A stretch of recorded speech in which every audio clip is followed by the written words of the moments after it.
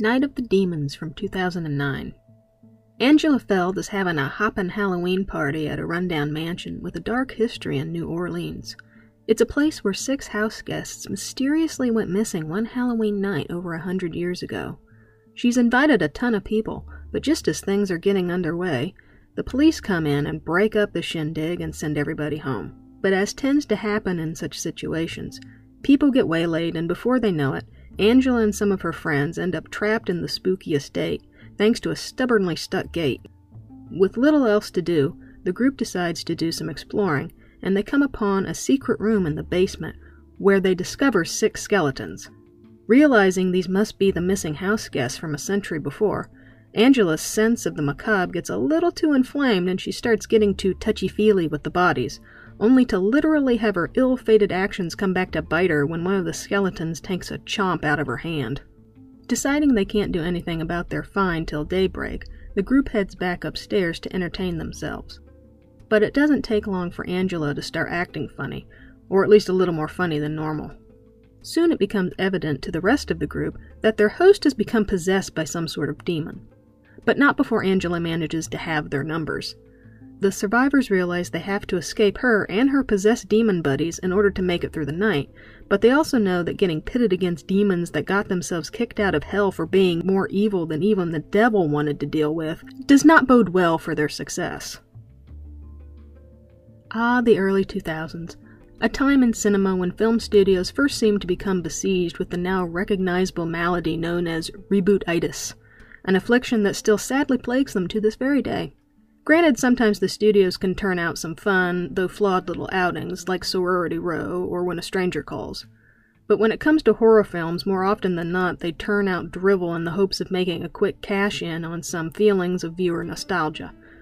Thus you end up with Night of the Demons, a 2009 remake of the cult classic from the late 80s. 2009 seems to have been an oddly popular year for remakes and reboots in general, having given us updates to franchises like Friday the 13th, My Bloody Valentine, The Last House on the Left, The Stepfather, Sorority Row, and even Star Trek. But for every well-regarded film like Valentine, there are some half-hearted, disappointing duds, and that dud is Night of the Demons.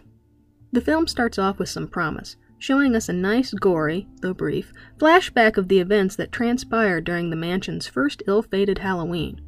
But after that, the film stalls and falls into the trap of young adult angst, partying, and forced teen edginess that probably only seemed edgy back when you were 13. It takes the film a good 20 minutes before any suggestion of substance happens, and even after that you still have to sit through another 10 minutes or more partying and adult whining before the plot finally decides to move forward again.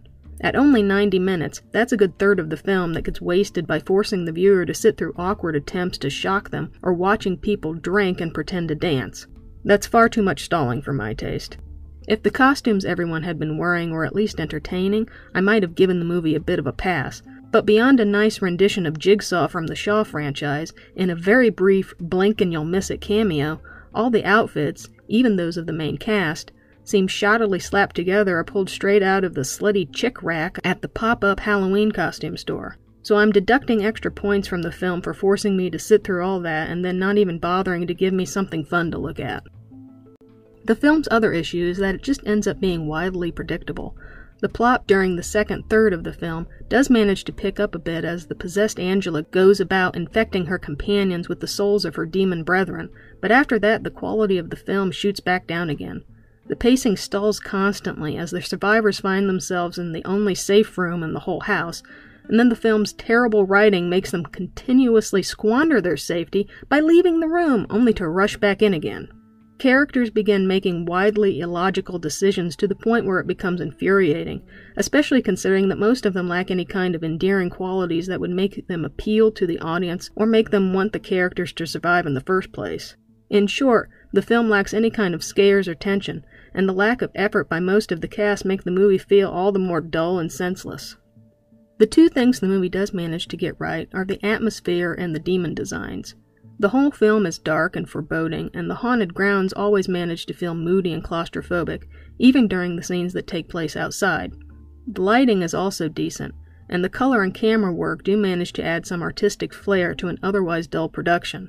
And contrasting with the party costumes, the demon designs actually look pretty darn good. Angela herself has been given an update of her original design, but all of the others are new, and while some are more impressive than others, like the faceless demon, everyone is at least given a unique and creepy look. Night of the Demons is a disappointment among disappointing remakes. The movie looks and feels like the cheap cash grab I'm sure it was meant to be, and if the abysmal-looking box office numbers are to be believed, $24K to a $10 million budget, ouch, then nobody fell for the ruse. The film may look decent and have some nice gore effects and demon designs, but the story's a mess, the pacing is terrible, the characters are unlikable and act illogically, the dialogue is stilted, and the events are so predictable that there's nothing in the way of any thrills or scares. The sad part is, I think the movie makers realized the extent of some of the film's flaws, so they tried to add in a healthy dose of gratuity to the mix, either by way of blood or gore or sex, in an attempt to add a little spice, as it were, but it all feels so forced and try-hard that the attempts just come across as feeling tasteless. And considering this is a movie about irredeemable demons, that's pretty sad. If the film had been given a tighter script and a bigger budget, it could have been a fun outing, but instead it ends up being a spectacular miss. Night of the Demons, both the remake and the original, are available on a variety of streaming services. They are also available on DVD and Blu-ray.